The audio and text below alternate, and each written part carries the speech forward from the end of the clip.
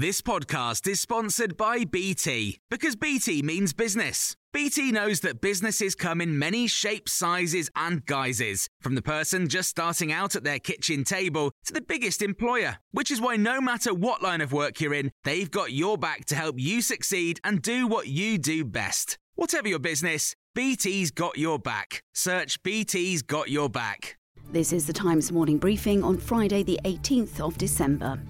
Boris Johnson's told the European Commission President Ursula von der Leyen that the EU must significantly shift its stance on fishing if there's to be a post-Brexit trade deal.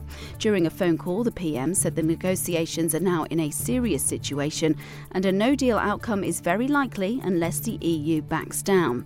Talks will continue this morning in Brussels with just a fortnight until the end of the transition period. There's going to be a 6-week lockdown from Boxing Day in Northern Ireland. All non-essential shops will shut, as will pubs, bars and restaurants, apart from takeaway services.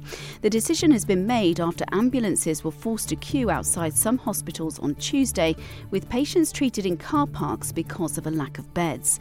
Deputy First Minister Michelle O'Neill says urgent action is needed. Obviously, the situation in terms of COVID is quite dire, and we've saw images this week which we never want to see repeated again, particularly around the fact that we've had people being treated out the back of ambulances at Antrim Hospital.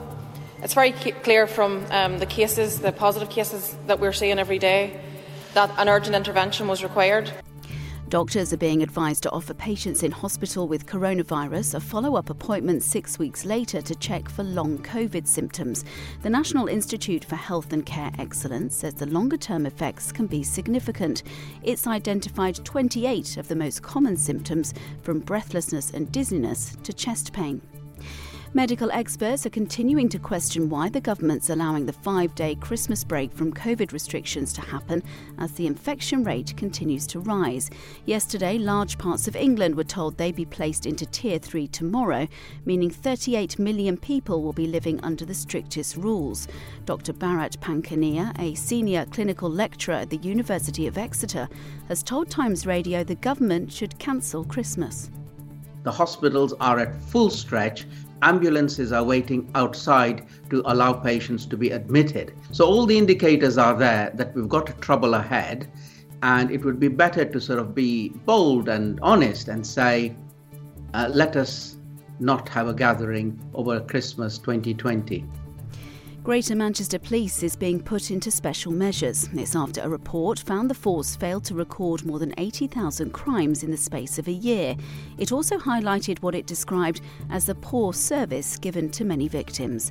Vera Baird, former Labour Minister and now Victims Commissioner, has told Times Radio she hopes the failings will be put right. It's imperative, in my view, that those who are responsible ensure that this service is changed around, and quite clear the Inspectorate is doing a powerful job. It will bring in representatives from the College of Policing, from the National Police Chiefs Council, who are very senior.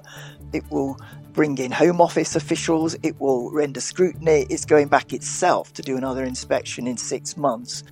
And the actor Jeremy Bulloch, who played Boba Fett in the original Star Wars trilogy, has died aged 75 from health complications caused by Parkinson's disease. Aside from his appearances in The Empire Strikes Back and Return of the Jedi, Bulloch also appeared in the James Bond film Octopussy in 1983 and the BBC TV series Doctor Who in the 1970s.